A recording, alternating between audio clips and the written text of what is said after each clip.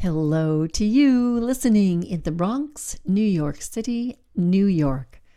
And coming to you from Whidbey Island, Washington, this is Stories from Women Who Walk with 60 Seconds for Story Prompt Friday, and your host, Diane Wiska. There are promises we make and promises we break. But for those promises we keep, there are untold joys we could not have imagined. As in this story, settle in to listen.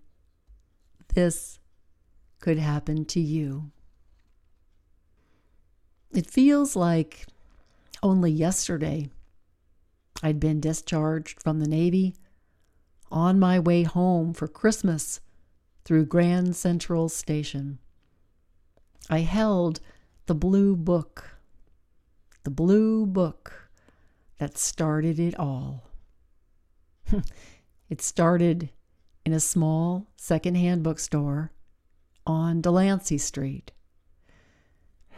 I had been a student at Brooklyn College, the first in my family to go to college, but then Pearl Harbor was in the headlines and we were at war.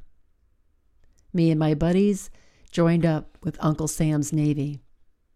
Our ship was due to pull out in another day.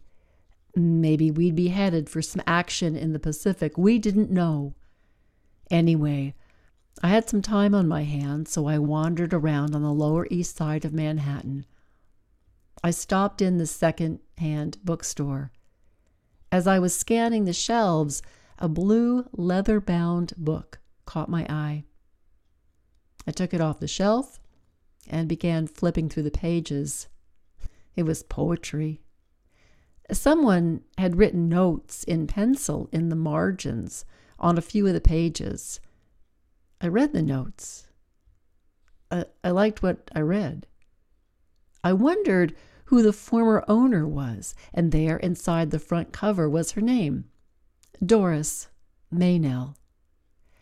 I figured since her book was here in the secondhand store, maybe she lived nearby. I found her telephone number in the white pages and called, telling her about the book I just bought. I asked if she would write to me while I was overseas. She agreed, and then we were shipped out.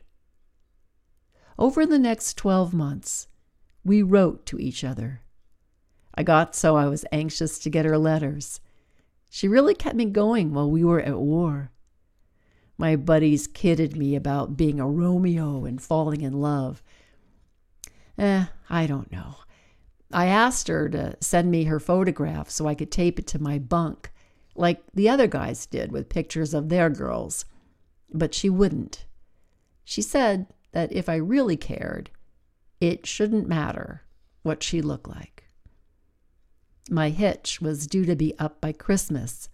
I knew I'd be headed back to New York. We agreed to meet in Grand Central Station on Christmas Eve. In her last letter, she wrote that I would recognize her by the red rose she would be wearing pinned to her lapel. And I was to hold the blue book in my hand. So, 7 o'clock, Christmas Eve night, I was standing in the station, searching the crowds for the girl whose heart I loved, but whose face I'd never seen. And as I was standing there, a young woman walked toward me. She was tall and slim. Her blonde hair was pulled back from her face. Her eyes looked into mine, and they were as bright as stars. In her deep blue suit, she reminded me of the midnight sky and of every beautiful thing I had forgotten during the war.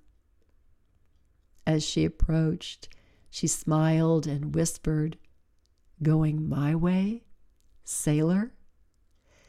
I turned to follow her, not even noticing that she wasn't wearing a red rose. And that's when I saw Doris. She was standing back in the shadows. She must have been at least 60. Her gray hair was tucked under a worn hat. She looked like she'd been on her feet all day. I noticed she was more than a little plump. But pinned to the lapel of her coat was that red rose. The girl in the deep blue suit was walking away. I felt like I was two people. One part of me longed to follow my desire, but the other part really wanted to meet the woman I had come to know on paper. Doris stood there, waiting. Her face was kind, and her eyes were warm. I took a deep breath, squared my shoulders, gripped the worn copy of the book that was to identify me. I was disappointed that this would not be the love I had hoped for, but a promise is a promise. I held out the book and introduced myself. I'm Lieutenant Charles Blandford, and you must be Miss Meynell. I'm real glad you could meet me here. It's Christmas Eve. May I take you to dinner? The woman smiled back at me. Son, I don't know what this is about, but that pretty young lady in the dark blue suit, she begged me to wear this rose on my coat.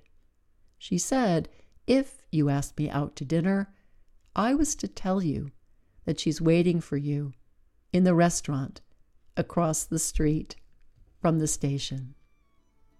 She unpinned the rose and handed it to me.